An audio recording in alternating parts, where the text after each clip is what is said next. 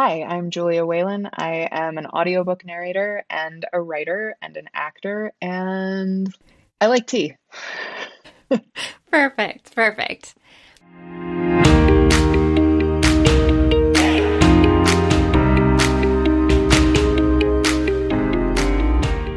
Hey there, book gang.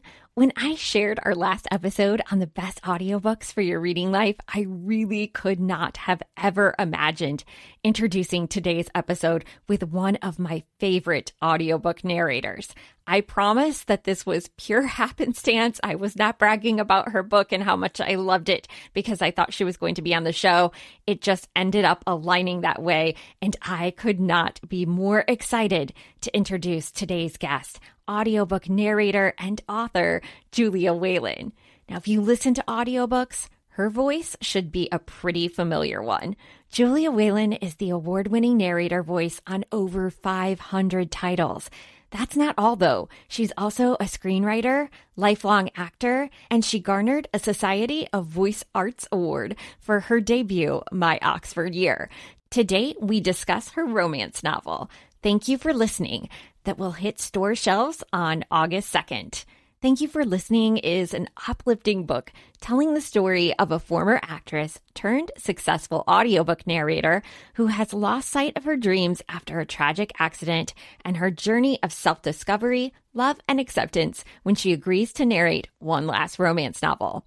As I shared last week, shenanigans do ensue, a love triangle is made, and the character grows, which can be all fun plot points for any romance lover. This book really, truly, truly is wonderful. I had given it 5 stars, and it's not every day that I get to talk to a 5-star novelist, so I am excited about that. This brings a dishy insider look at Julia's day job as an audiobook narrator.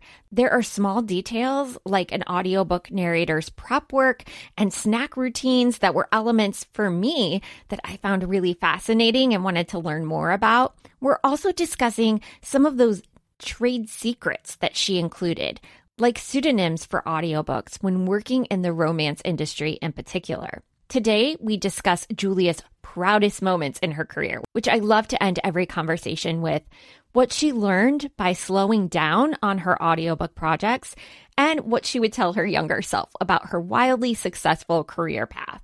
Are you new here? Welcome to the Book Gang podcast. My name is Amy Allen Clark from momadvice.com.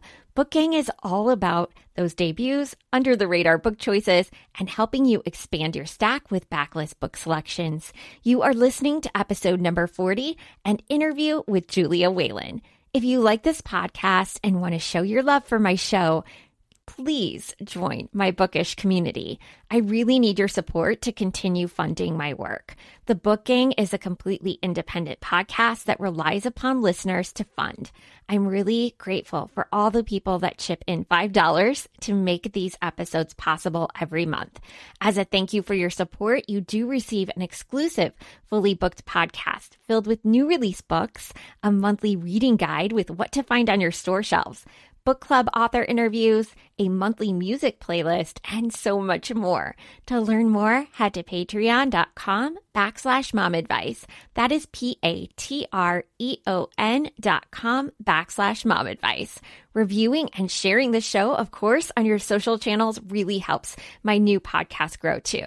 Just a quick reminder, everything that we talk about on every episode of Book Gang can be found in the link in our show notes. Okay, I think I've set this one up enough. I can't wait to share this time with Julia Whalen. And you. Book Gang, I am really excited because this is just kind of crazy. I had been talking about your book. Thank you for listening, Julia, last week on an audiobook episode that we just shot, and had no idea that the week following I would be sitting down and talking to you about your book, which is so, so exciting. I'm thrilled to have you here. Welcome to the show. Thank you so much for having me. I love when that all comes together. Well, I want to admit to you, which feels kind of embarrassing, but also I just want to be honest that you were my best friend during the pandemic. I listened to your voice. There were not very many Oh, people around during that time, but you were one of the regular people in my life. And I am so thankful for your voice and what you add to my book experience. And I know that when I talk about how much I love you, that so many of us feel similarly about your work. that is so nice. Thank you. I really appreciate that. Before we get started, I love to have authors describe in their own words what their book is about. So tell us a little bit about Thank You for Listening and why people should be picking it up. Okay, so Thank You for Listening is set in my beloved audiobook world, and it is about a former actress turned audiobook narrator who will record anything except romance. She has her own reasons for this. She had a pretty tragic accident that caused her to not really buy what romance is selling, this happily ever after nonsense as far as she's concerned. But she gets an offer to record the last novel of a legendary romance novelist who just died. And the money is kind of too good to turn down because she's trying to take care of her elderly grandmother. So she does it. And in the process of recording this series, she gets to know her co narrator, and they're only exchanging texts and emails. But in getting to create a relationship with him, she starts thinking that maybe romance novels aren't as ridiculous as she thought. And if she can figure out how to get over her past and accept herself as she is now, if she can learn to take a risk, maybe she really can have it all. I love it. And, it made me think about your career in general. Obviously, this is kind of a dishy look at what you do with audiobooks. We get to peek behind the curtains. And the aspect of being a reluctant romance audiobook narrator was a really fun exploration. And I'm wondering if you could relate to that in any way. Yeah, no, the difference is, I mean, I actually love romance and I'm a romance reader. I will say that there is absolutely a difference between reading romance for enjoyment and pleasure and having to do it as a job. And, it can sometimes, as I think one of the characters says, some days you're just not in the mood for happily ever after.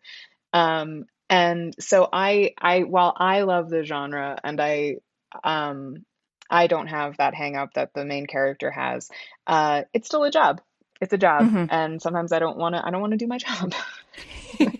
Sometimes I don't either. So I get that. Right. I mean, You're pulling back the Oz curtain a bit on audiobook narration. And one of the opening scenes where she's taken on this project is taking her through a preparation process. So in your book, you go through this checklist that she's doing, which is wordless, finding pronunciations, identifying emotional arc, marking breath points, all of these things. And she's mapping out relationships between characters and developing voice and accents. And I'm curious how much of this is just mimicking your own process and what on your checklist has proven to be the most challenging in your day-to-day life. that's a good question. So yes, that is very much my process. I think it's generally speaking most narrators' processes. My prep reads are pretty extensive, and I'm making all of that happen. Obviously, each book is different, so each book requires different things. But for me, I would say that again, depending on the book, but sometimes the word lists and pronunciations, if they're copious, require a lot of research, which is, kind of time I don't know I will necessarily have to spend until I get in and start prepping a book. So that's the most unwieldy just because it's very hard to predict. The character stuff is obviously probably the most fun.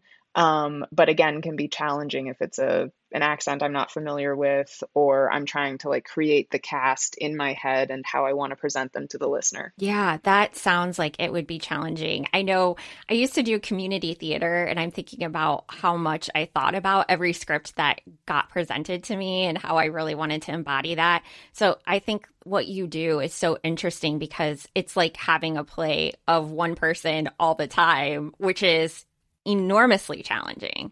It is. I mean, yeah, it's a definitely a one person show. And that's where it's different from obviously acting that, I think a lot of narrators come in through the acting door. We're actors. And like the first thing you learn is what happens when you're just acting with yourself. Like, what is that? So much of acting is kind of rooted in that idea of you're in a community and it's collaborative, and listen to your scene partner, listen and respond, listen and respond. And when you're trying to kind of do that with yourself, that's why I don't like to over prep scenes, like over rehearse scenes. I want to have the book prepped so that I'm completely clear on what I'm doing when I go in. But I like to just kind of run through a scene if possible so that I do try to get that like kind of organic response from characters, depending on how something comes out, the way I say something and then the way I respond. And, we try to like mimic that process, I think. But Yeah. Well, being a mom is kind of like a one-person play because no one listens to me and I talk to myself. So I can relate in a small way. I'm just thinking about that kind of sounds like my daily life, actually, but I'm just not in a sound booth being paid for it. I just, it's God's work. Just, You're just getting a lot of attitude for it. Great. I love it. Well, in your book, readers are introduced to, like, honestly, one of the best stage names, Brock McKnight.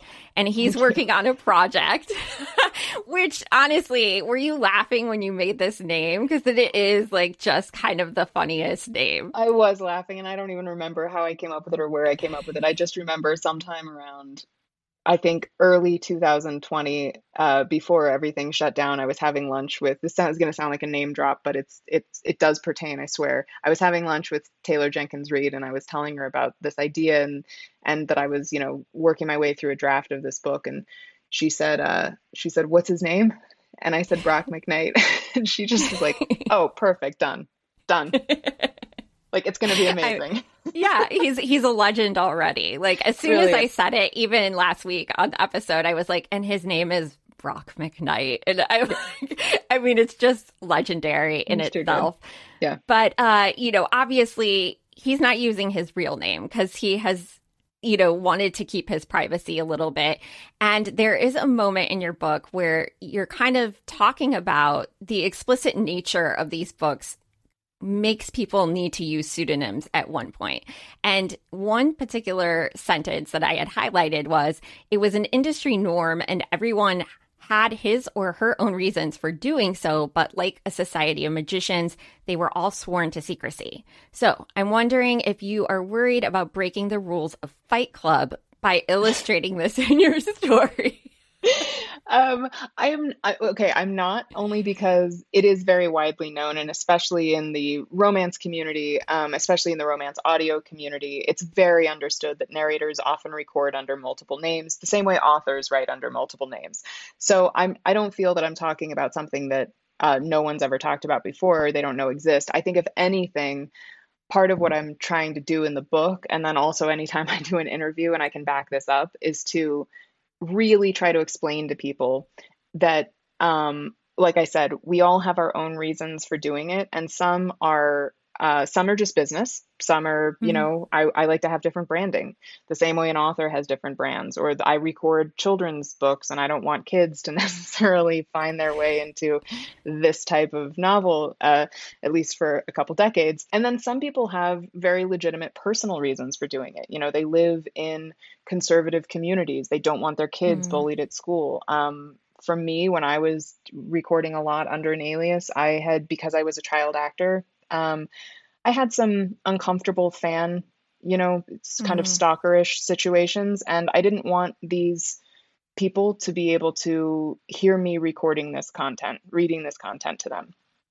So everyone has their own reasons, and it's just something that we try to clarify to fans, that it's really not cool to out people on, social media, on websites. Sometimes fans think that they're doing other fans a service by saying, "Oh, well, if you like this narrator, they record under this name too, and you can listen to them." And I understand that impulse, but we have very specific reasons for doing it this way. And some narrators are very very open about their pseudonyms, but some aren't. And so just be conscientious when talking about this. That's the only thing I ask of people.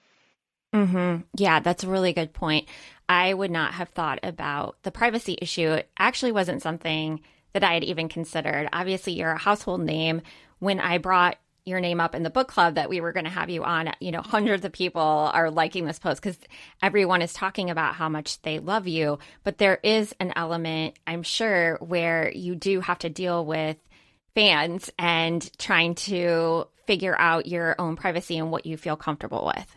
And as you had said, kind of the way you started the interview, like, that my ear, my voice was in your ear at those times. And it is a very intimate medium. It just is. It's human to human. It's really connective. And those lines can get blurred very easily. And as someone who has dealt with fandoms in the past and, on camera, I'm just very, very wary. Like I'm not comfortable. That's just my own personal story. Everyone else, like I said, has their own. But yeah, I think if you think about it more like privacy, and it's no shame toward the genre. It's really not. Like I wish there are certain books that I had done under an alias that I wish I could go back and have done under mine because I love them and I want to own them. But it made me too nervous and uncomfortable at that time. I didn't want those people in my life. I just want to echo that I hear you and that I am going to be much more aware of that. I think that this book has provided a little bit of a glimpse into what the everyday life would look like for an audiobook narrator. The romance is great, but that aspect for me was really interesting because I do interact with audiobooks every single day. And there are a lot of elements about that process that I had not really thought through. And so for me, the pseudonym aspect was really interesting. I don't actually listen to a ton of romance on audiobook. I tend to read that secretly in bed with my tea. But I do love that you are able to have some element of privacy by using a different name. Yeah, and I mean, with you always run the risk of there aren't going to be people that are going to respect that, and I mean, there's a certain hazard to that, but that's okay. Like all of that is fine. It's just in trying to explain. I mean, this goes back to like the larger kind of challenge I had in writing this book is the whole career of audiobook narration doesn't really exist in media. So it's not like there's a TV show about audiobook narrators. And so people understand the basics of how it works. That just doesn't exist. And I kind of had to like build in what I thought were kind of the founding principles of this career to help people understand what was happening. But, I mean, I'm sure I missed things and I'm sure they probably created more confusion than answers in some situations, but I'm more than happy to. This is one of those things where like I'm really, really happy to talk about it and to try to explain it further to listeners. Have you had the opportunity to share your book with other audiobook narrators yet and get their opinion on how you fleshed out their career too? Yeah, I didn't really, I didn't talk about it much as I was writing, except with like a couple of my very close audiobook friends. But there have been a handful of people who have read it at different stages. And, I finally had one really, really dear narrator friend of mine when I was starting to kind of spiral and panic a little bit about like, I don't want this to be representative. Like, I'm worried that this is going to be considered like the definitive thing about audiobook narrators. And she was like, you're not responsible for that. She just said, like, this is your view of this industry and it's your view of your career put through the lens of fiction, which I kind of write about in the essay that's at the back of the book. And that helped so much where I didn't feel like I was carrying the whole community or something on my shoulders. And, and luckily, like Erin Mallon, who has written, she writes, they're so funny, If These Walls Could Talk, these like satirical audiobooks, well, they're audio plays about recording audio romance. And she has great people in them. And I really, really recommend that to anyone who wants to laugh about audiobook romance. They're just great. Oh, I love it. Yeah. Well, on a lighter note, there are some other dishy aspects regarding green apples that I want to talk about. So In one of the scenes, the fridge at the studio where they're working is filled with green apples, and it's such a staple that they all even propose getting apple tattoos. So can you tell us why this is such an essential snack for audiobook narrators? No one knows. No one knows. I mean, maybe some science, maybe there's some actual science behind this, but it is just a truism that if you go into any recording studio, they will have green apples. It's something about the acidity, it's something about the tannins. I don't know exactly what it does, but it just vacuums up all of the cotton mouth, clicky mouth noise. I don't know. I stopped questioning it. It's just a gift.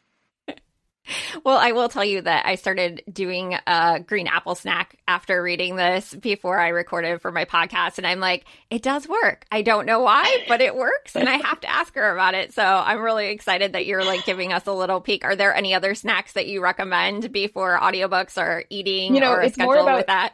I think it's more about what I don't recommend. Like there's always a list of like forbidden foods and different things affect people differently. I think that like for me, my main hurdle is always stomach grumbles, and nothing works better than a bowl of oatmeal to overcome that. But that's really it. Otherwise, it's like I don't do dairy, I don't do, chocolate, I don't do alcohol, obviously. Like there's just certain things that are if I really want to be as clear as possible, I'm not imbibing in. Well, I will admit that a couple of my author interviews, I get really scared before I'm going to do the interview with them and I don't eat. And there's nothing more distracting than hearing your own stomach in your headphones. And it's so distracting. And I'm like, can they hear it? And then it makes you really self-conscious when you're talking to someone and all you're hearing is like your stomach grumbling. I've also just always had a very loud stomach in college. When you get like up to senior year and your seminars get super small. I remember being in a seminar with like 4 people and one of them was my best friend. And my stomach was growling so loud that at a certain point she's like just pushing me away. She's laughing so hard and you can't hide. There's 4 people. And the professor was finally like, Jules, do you want to go get some food? And I was like, I'm so sorry. I was like, yeah, let me just eat a granola bar in front of you. Sorry, just give me a minute. I love it. Yeah. Well, I know that a lot of people contemplate audiobook narration, but in past interviews, you shared something about how to figure out whether or not audiobook life is for you. And you had suggested reading a book alone in your closet because that is what it feels like to do your job. And you also expressed that at times it can feel a little lonely and isolating. But in our book, we get these spicy romance scenes where the 2 audiobook narrators are reading together. So I'm curious, have you ever done a spicy audiobook scene with another narrator, or is this just like an imagined idea for your characters? I have not. The only duet narration I've ever done has actually been not with a male narrator and not romance. So like there was one that I did a couple of scenes with Andy Arndt in Lauren Blakely's book. And then Erin Mallon again wrote an audio play where it was a bunch of us all Skyping in at the same time, recording together. So I have never done duet narration. It's actually something I want to do because I feel like of all the things, how have I not done this? But so I haven't done it for a romance novel. When I've done romance novels before, they're dual narration, which means alternating perspectives. So I don't actually record with the other narrator.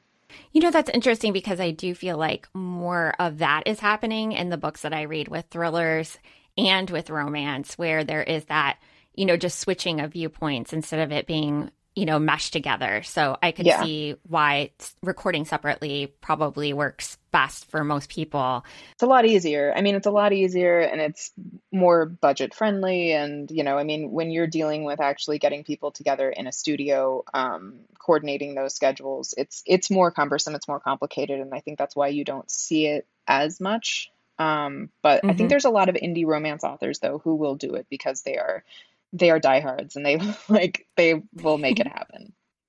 I love it. Well, on Instagram, you shared this post. As if this book weren't meta enough, now I'm making the audiobook for this book about audiobook narrators making an audiobook.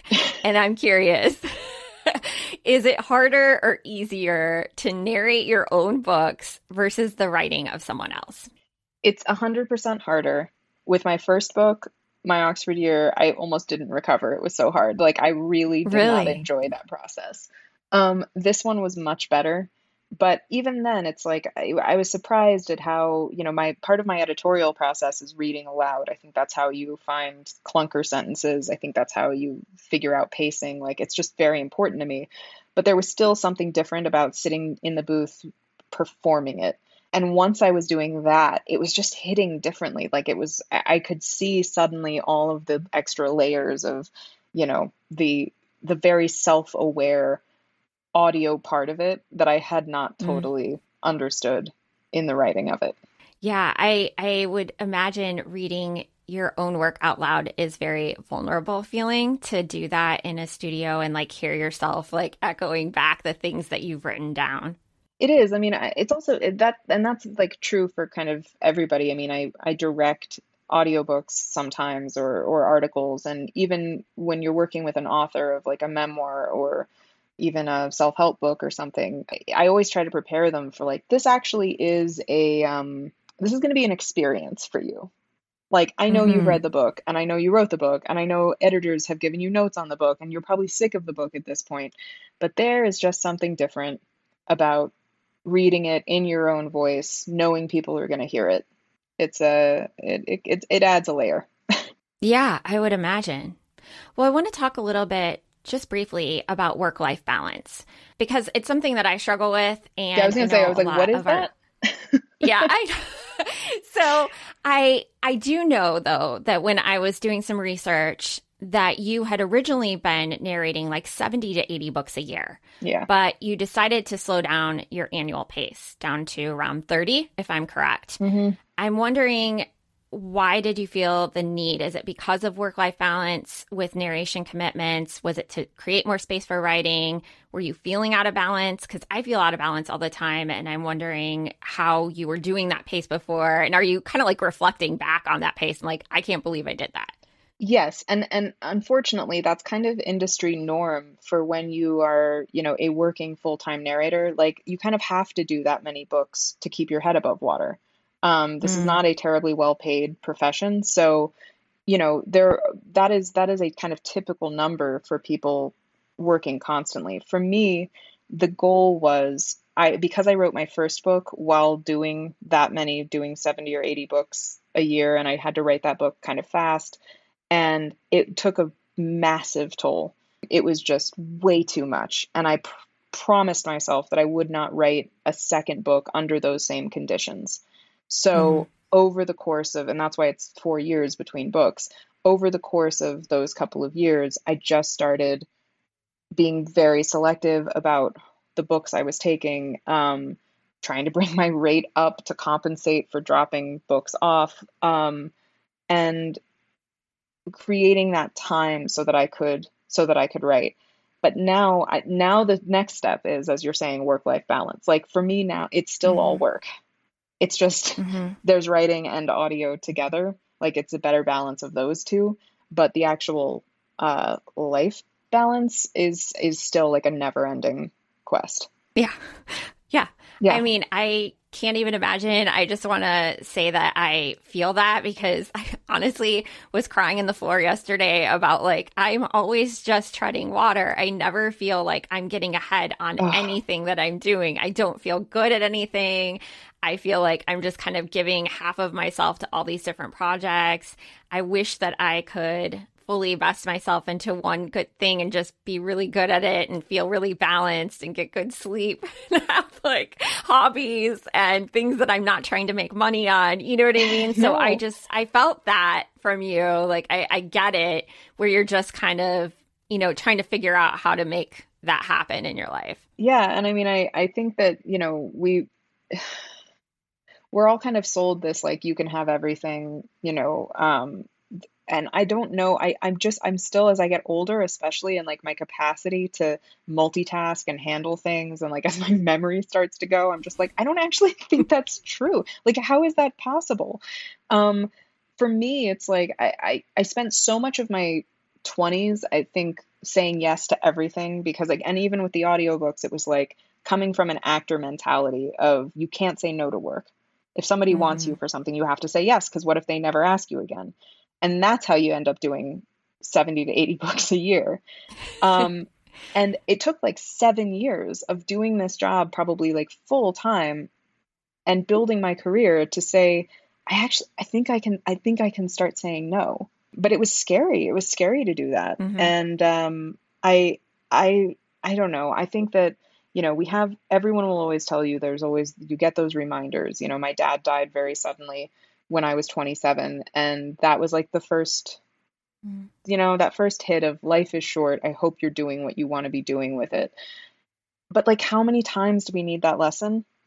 Yeah, I had this experience where I was doing like a ton of blog content for people, and it's that same idea. You are basically a working actor, by the way, and you're just trying to like get every project that you can and you want to deliver. And what if they never ask you again? So you just keep delivering, content after content after content. And I've been going through my old camera reels from the years past, and I'm like, how was I doing like 60 projects in Right? 1 month? And now I'm like barely like making sense with just a couple of things with a couple balls that I'm juggling. So I think you do it because you know that that opportunity might not present itself again. And you're like, I do need money. I do need to pay my bills. I Yeah. do like love working with this brand and maybe they'll hire me again, that same kind of mentality.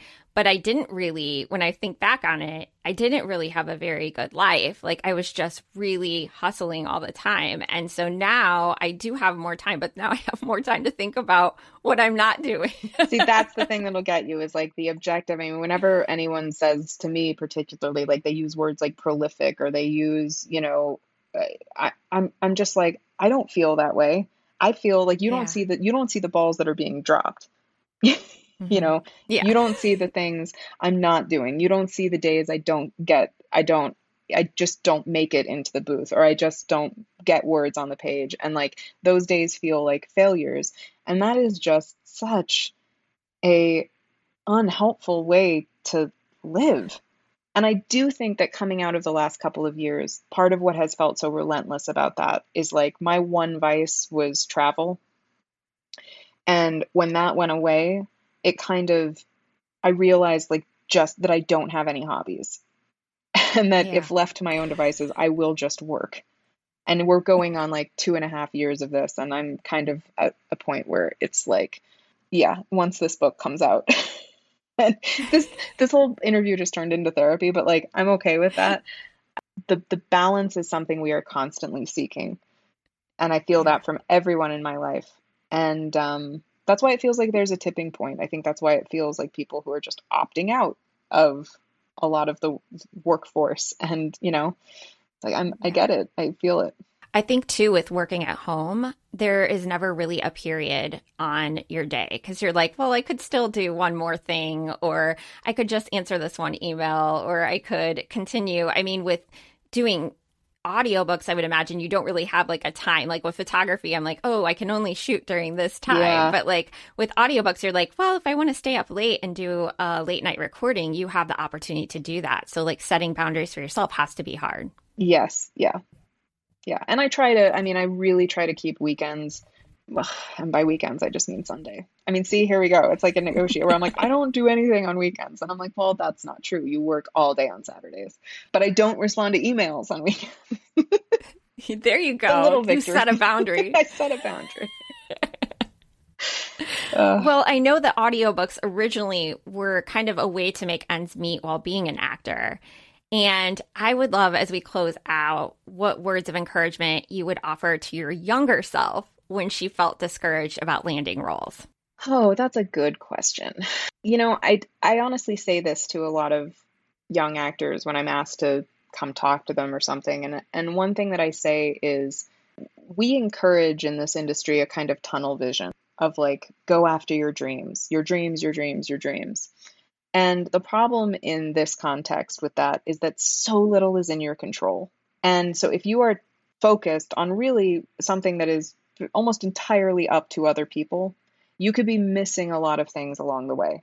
And I'm one of those people who, if a young actor says to me, like, I got this opportunity to go make some money working at a camp or something for the summer, but it would take me out of being able to be in LA and like audition for guest star parts when they come up or something. I will almost 100% of the time say, take the money, go have the experience. Because first of all, the experience will help you as an actor. And secondly, you never want to be desperate with this industry. So keep your eyes open because other opportunities will present themselves. And that kind of just singular focus on this one thing, I think it can be really hurtful in the long term. And so I mean, I was always kind of taking my advice. Like it was something that I just started doing to fill in the gaps and to try to, pay the rent. But I loved it. And I recognized very quickly that I loved it. And I kept it going because I was like, if this ends up being what I'm doing, I will be happy. So I have I don't know, I'm just not one of those people who will ever advocate for the struggling artist. You have to, your art can only come out of difficult circumstance. Like I just don't subscribe. Yeah, I love that.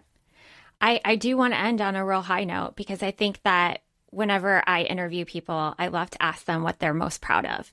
And you've had a really incredible career, which you should be super proud of. And I'm super proud of you. And I would love to hear what you're most proud of with your career. Oh, wow. That's such a good question because we don't ask ourselves that. We never do. We're always thinking of what else we're supposed to be doing or what else we want to accomplish. I think I'm very proud of the fact that I had certain principles and I stood by them in my industry coming up. I mean, as a child actorhood is not easy. Coming out of it is not easy. Reinventing yourself is not easy. And whenever I had an opportunity to take an easier road, I didn't do it. And I stayed really true to myself. And I think, that is something I can be very proud of, even if it means that I didn't have the career I could have had or something like that. Like looking back on it now, all of that led to this career and being creatively satisfied and being able to say with integrity that I did it my way. And you did it well. And we're so glad that you ended up in this space because you have kept us company through many, many difficult days, especially in the last couple of years. And I want to thank you for being here, for sharing the space, for sharing a little bit of your heart. And I hope that our listeners will go out and get Thank You for Listening, which hits store shelves on August 2nd. So definitely get that book and, connect with Julia. How can they connect with you? I'm on mostly Twitter and Instagram, and it's all just Julia Whelan. That's the handle. Well, I've asked Julia to stick around and do our quick bookworm challenge. So if you are curious about her reading life, which she has an extensive one because that's what she does for her day job, be sure to join the Patreon. It's patreon.com/momadvice. That is patreon.com/momadvice. Thank you, Julia. Thank you.